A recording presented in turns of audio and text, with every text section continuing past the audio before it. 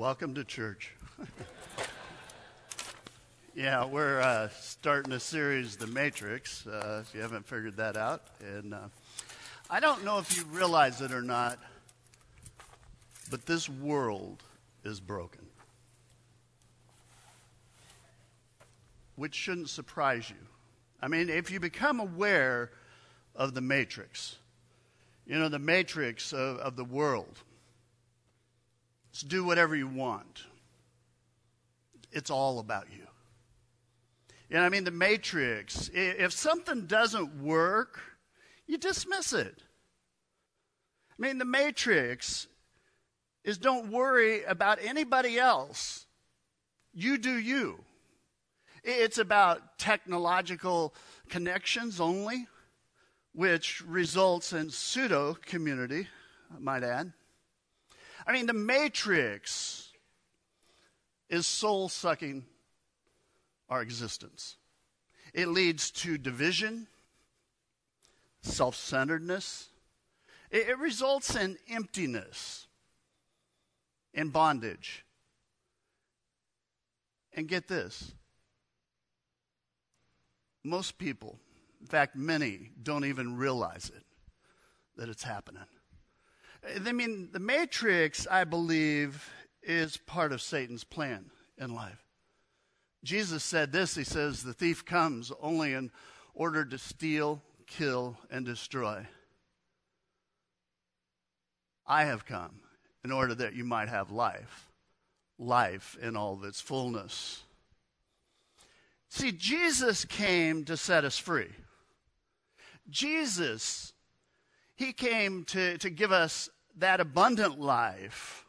It's a better way to live. Jesus came to bring heaven to earth. How? Well, Jesus points to a new reality. He says, and I tell you, you're Peter, and on this rock I'll build my church. And the gates of hell shall not prevail against it. I will give you the keys of the kingdom of heaven. Here's a question I would raise. What would it look like if God's people were to release heaven on earth? What would it look like if, as Christ followers, we said yes to God's calling on our lives? What would it look like if we were to resist the matrix of the world? If we were to say no to worldly pleasures? If we were to say no to this meistic, kind of a comfort-centric existence? What if we were to step outside ourselves? What if we were to live with our lives focused on Jesus? What if we decided to live with an eternal perspective in our lives? Christ followers, you were created by God. You are called by God to a new reality. We're called by God to make an eternal impact in the world. You're called by God to do greater things than you can even imagine in your life. You see, you're the one. God has given you the keys, the kingdom of heaven. God's called you to release heaven on earth. And God longs to use you to release love in this world and grace and peace and mercy. He's called you to reach people who are in bondage, who desperately need Jesus in their life. Jesus is the only hope for this broken world. Christ followers, church, wake up. Resist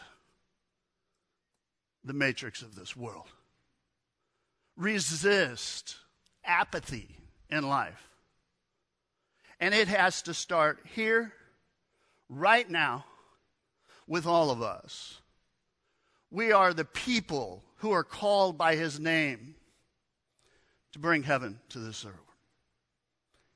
It's a choice. It's a choice you make between truth and lies, between freedom and bondage, the choice between living that full life or just existing in life. And friends, those are two very, very, very different existences. And whether you acknowledge it or not, you live by, we all live by some sort of code, so to speak, in our lives. You know, for instance, if you're single and you live in an apartment, maybe a dorm, and you have a roommate, you have some sort of code, don't you? I mean, rules, certain things that are okay, certain things that are not okay. At work, we have codes, don't we? Places you can smoke, can't smoke, places you're allowed to sit, not sit, places you can park, not park. There are even codes, what you can wear and what you can't wear, right? If you're a member of a club, I'll tell you there are lots of codes usually. Now, I've shared this before, but in our family, we had a code. And two main things was show respect and always be honest. Now, there were other things, but those were the two really big ones in our household. Wherever two or more people gather, somebody has to give up an element of freedom. And if someone refuses, well, guess what? You end up with conflict, tension, division, chaos. So whatever the situation, whatever the environment, a code exists. And the reason why it exists is so that we can have peace relationally, so that we can have community, so that we can progress, so to speak, collectively in life. So everybody lives by some sort of code. The choice is yours. You know, the Old Testament prophet Isaiah, he foretold the coming of a new Zion.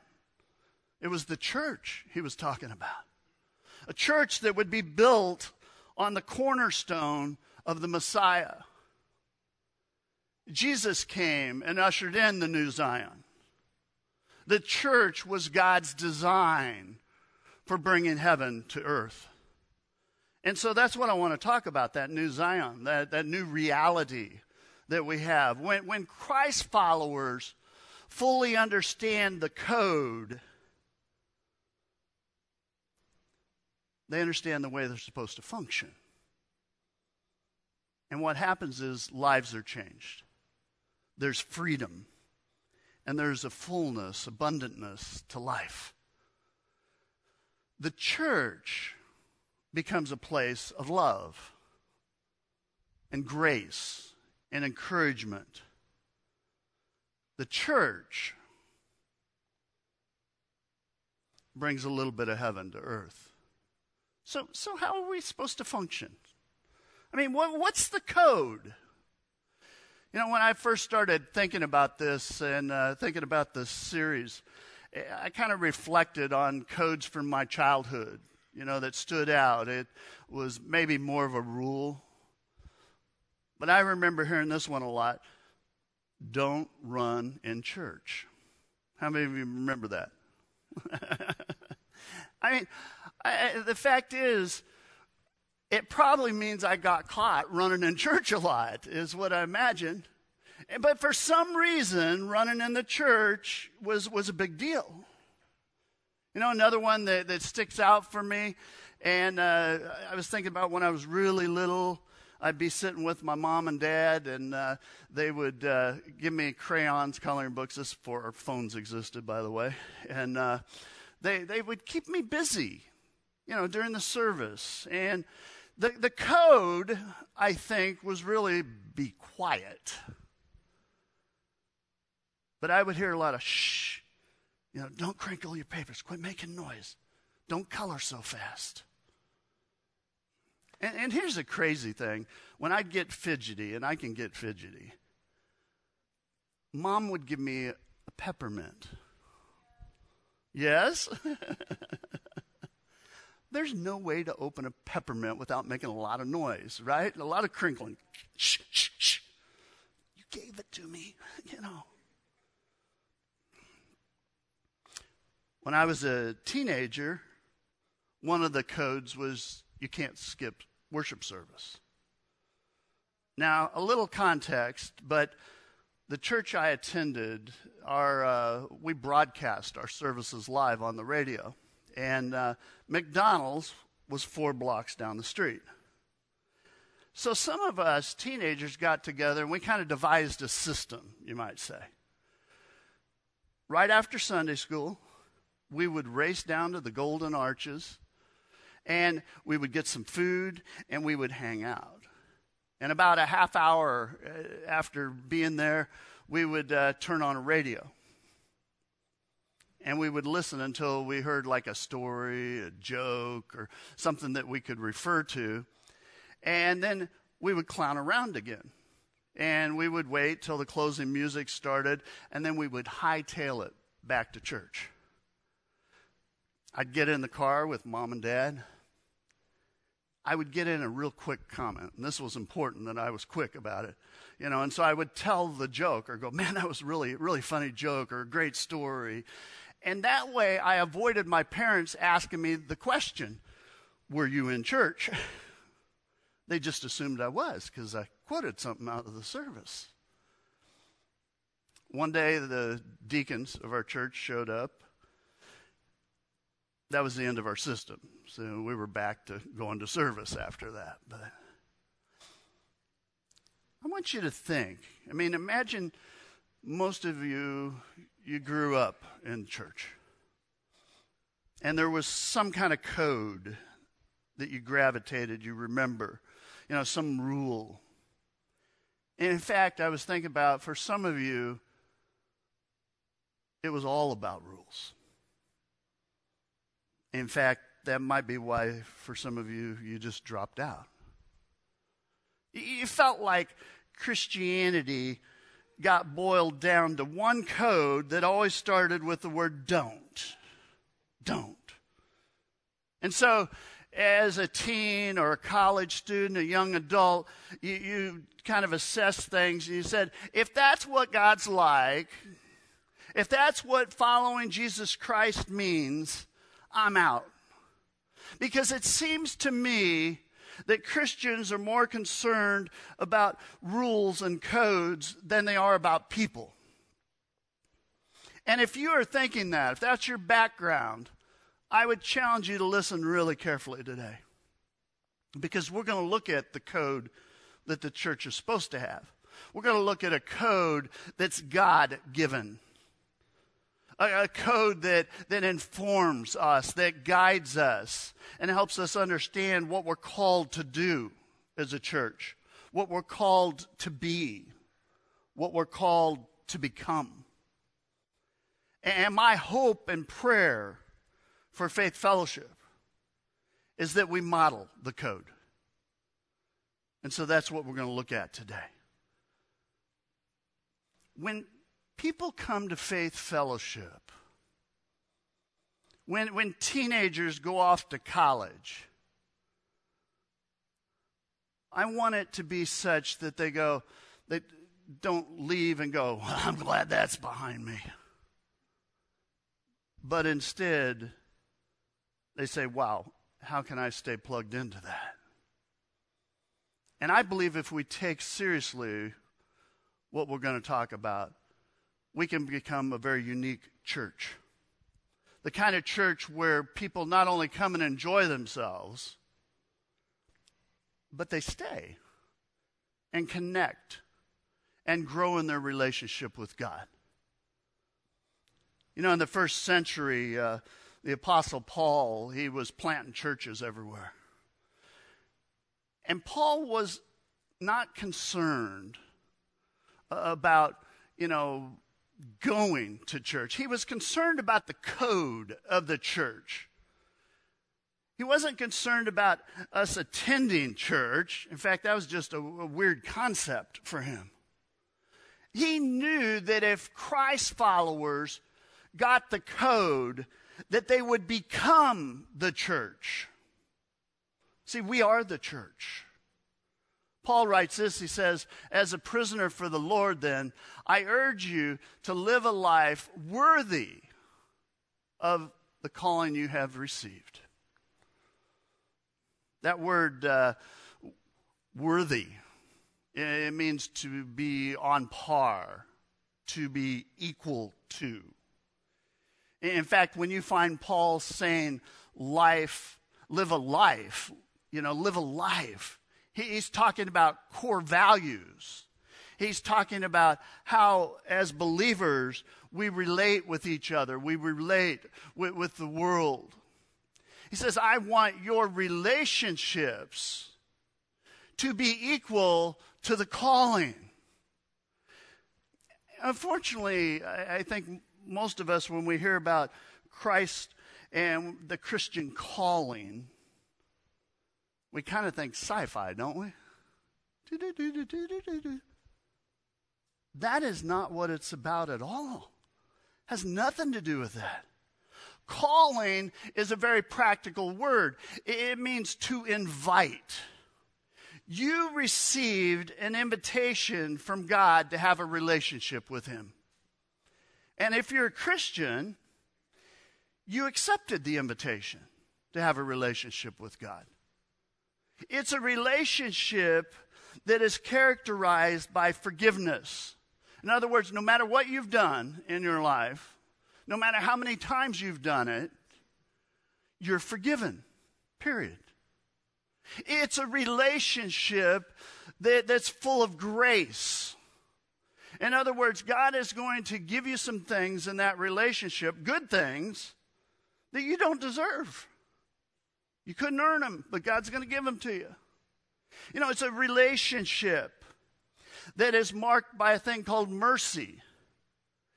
God's not going to give you some things that you do deserve in your life, especially when you mess up. It's like you deserve some stuff, but God's going to not give it to you. It's a relationship based on acceptance. God's going to accept you just the way you are.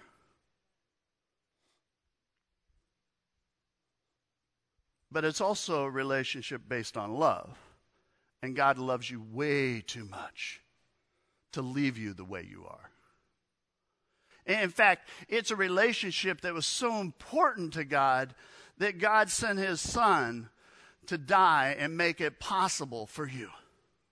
That's the kind of relationship that you've been invited to, and that is the basis of the code. Basically the Apostle Paul is saying, as you think about the church, as you think about your relationships with one another, I want you to behave among yourselves and to treat each other in a way that reflects what you have been invited to be treated in a way that's not what you deserve, not what they deserve, but it reflects what you've been invited to participate with your Heavenly Father in. It's a higher calling. It's the code that should guide us as followers of Jesus Christ. It's how we're to function as a church. Then Paul gives us more code. He says, be completely humble and gentle. In other words, Paul says, I want our relationships with each other to be characterized by humility. And Jesus showed us what humility was like. He left heaven, came to this world, gave Himself up freely to die on the cross for our sins. We're to humble ourselves for one another. In other words, go to the mat for each other. It's the code. It's what we've been called to. And then Paul says, be gentle. That's kind of an odd word. It means controlled. Paul's saying, as you think about your relationships with each other, control yourselves. Control your behavior. Control your emotions. Control your temper. Control your responses. Well, why would I do that? Because of your relationship with God. God consistently exercises control with you and I. Now, I don't know about you, all right? But I've done things in my life that's ticked God off. I know you're shocked, right? Friends, I've messed up so many times. I've done it carelessly, sometimes intentionally. You would think the guy would just look and throw the towel in on me. Really, Damon? You're doing that again? Seriously. But God controls himself. And God's gentle. Paul goes on and he says, be patient. Do you know what that assumes? We're going to tick each other off sometimes. There's a great line in The Matrix, the movie. Agent Smith asks, he says, you hear that, Mr. Anderson? That's the sound of inevitability. Someone is going to get on your nerves. It's inevitable in life. So before you lose your temper, before you draw lines in the sand, before you rule someone out, before you give up on them, remember how patient God's been with you.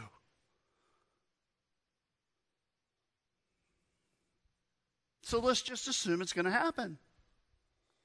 In fact, turn to your neighbor and say, I'm going to get on your nerves.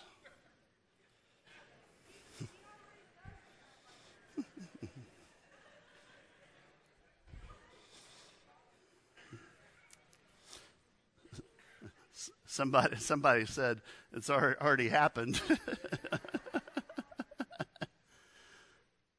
If not, be patient. It will. It will happen. It will happen. See, the code continues. It goes, bear with one another in love. Again, the Greek, the idea is to endure.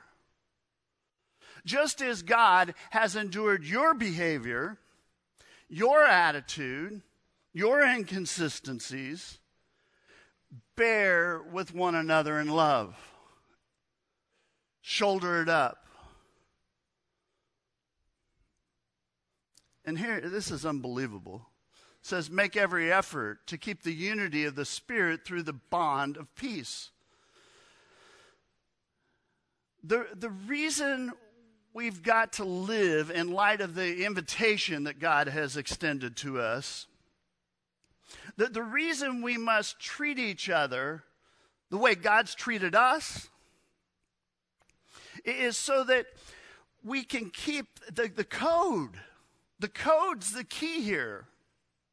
If it's key to us being able to realize who we are to become as a church, it's key to unity in the church. And that unity is not built on commitment to unity. Oh, we're going to be unified. It doesn't hinge on a mission or a strategy. It doesn't hinge on us being in the same building together, the fact that we got a lot in common together. Unity in the church hinges on Christ followers being willing to fellowship around the invitation, being willing to celebrate it and study the invitation of God together. It's an invitation from God. Unity is born out of the code where we treat each other with humility and gentleness and patience and love. And that's only possible through the power of the Holy Spirit. So when we accept God's invitation, I accept Jesus as my Savior. God, I want a relationship with you. That's the common denominator that binds us. It's the bond in peace that's made with God through Jesus Christ. That's what pulls us together. That's what guides us. It's the code. See, Paul is calling us to never lose sight of the awe of what God did when he saved us. Paul's calling on us to live every day thinking about that invitation, the way that God's forgiven us, focusing on the fact that God's waited on us many, many times, and God accepts us as we try and move forward in faith. And when the church loses sight of the awe of that invitation, the greatness of what God's done, really strange things begin happening. I mean, churches all of a sudden start tolerating things that would just offend God. They get really exclusive and cliquish. They stop reaching out.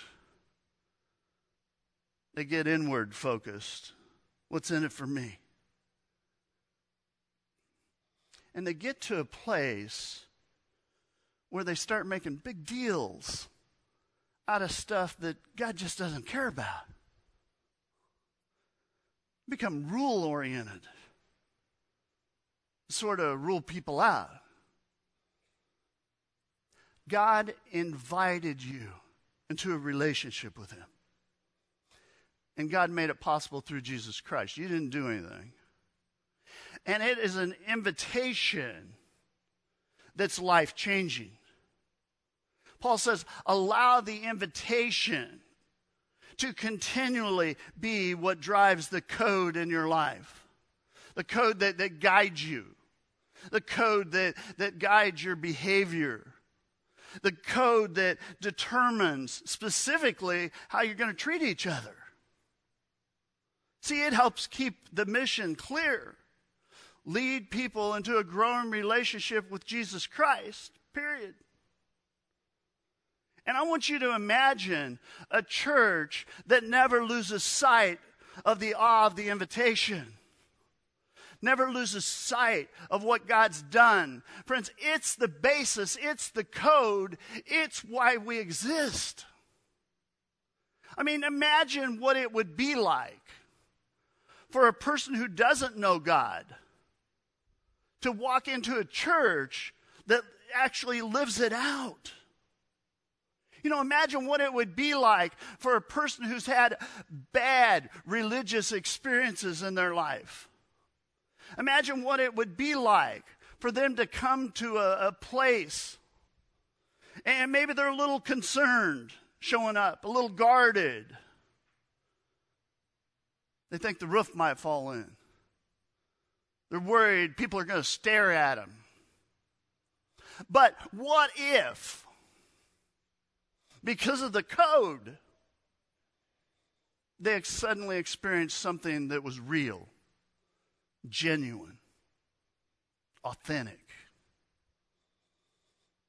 Friends, that's the kind of church we are called to be. Isn't that the kind of church you want to be a part of? Is it? Isn't that the kind of church you go, I could bring my friends to something like that?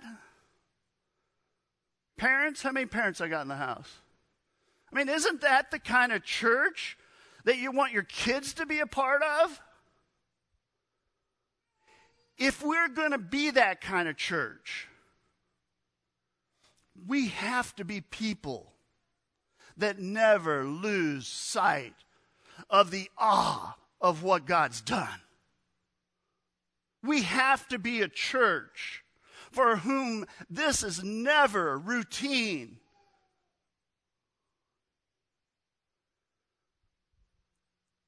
And we're going to have to be a church and people who work together to keep this from becoming an institution. We have to be a people who work together to make this a place that has passion for God and passion for people. And if you're here today, and maybe you're thinking, I am tired of getting knocked around. And it's real popular today to go, I don't need church. Don't need rules. I need God. Well, friends, I got good news for you if that's you. You've come to the right place. Remember the invitation. Make it our code, how we live. Paul writes this: God's purpose in all this was to use the church to display his wisdom in its rich varieties to all the unseen rulers, the authorities in heavenly places. In other words, the church should be living it to such a degree that even the angels celebrate. This was the eternal plan, which he carried out through Christ Jesus our Lord. The church was God's design to bring heaven to earth. The church was God's plan for sharing the good news of Jesus Christ. The church was God's design from the beginning. You see, the church is a front row seat to the grace of God in action. And I am just blown away. And I think it's pretty amazing that God wants to use you and me to change the world. Church, Christ followers, it's a simple challenge today. Have a passion for God and a passion for people. Our job's not to fix everybody. In fact, it's just the opposite of that. Our job is to remember the invitation and reflect it in how we interact. The church, we're to bring heaven to earth, which means we've got to remember how we got started, period. Let's bow in a word of prayer. Our holy God, we praise you today. And God, I just pray that your Holy Spirit would just remind us that we would be in awe that God reached out to us just the way we were. And God, that we would relate to others the same way. Meet them where they're at. Open arms, full of love and grace and patience, mercy. God, help us to be who you called us to be, who you created us to be. May we give you glory with all we say and do. It's in Christ's holy name we pray. Amen. Just remain seated and allow this song to just minister to you as we prepare for communion today.